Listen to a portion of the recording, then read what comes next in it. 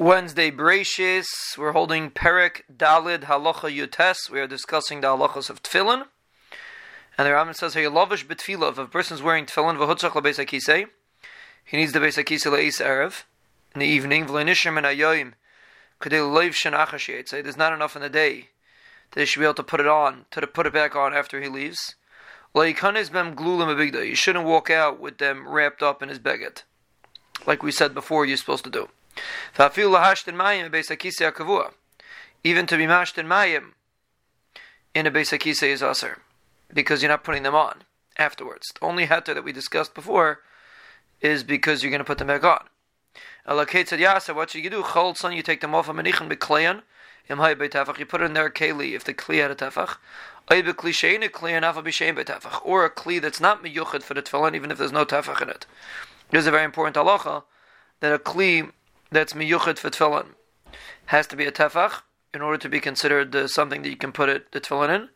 And a kli that's not miyuchad for tefillin, even if it's not a tefach, is good enough.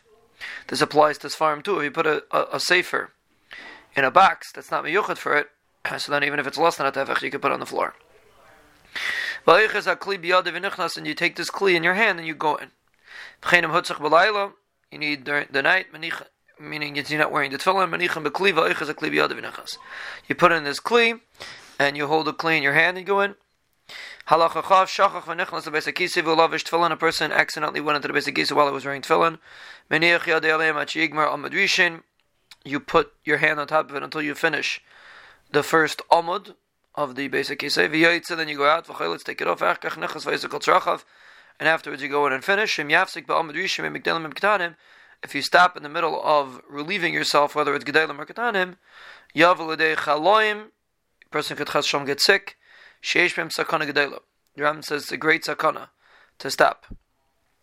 Halacha chaf aleph shachach v'shimish mitasi betfillin. Betfila of a person accidentally was mishamish mitasi when he was wearing tefillin. Harez aliyacha is leberitzuah v'lebiktitza. You shouldn't touch not the ritzuah of a tefillin and not the ktitza, which is the bias itself. Until you wash your hands, and then you can take them. Because the yadayim are askanias, they touch a lot of things, and we're afraid you touched a makam that's not clean, and therefore we want you to wash your hands before you touch your tefillin.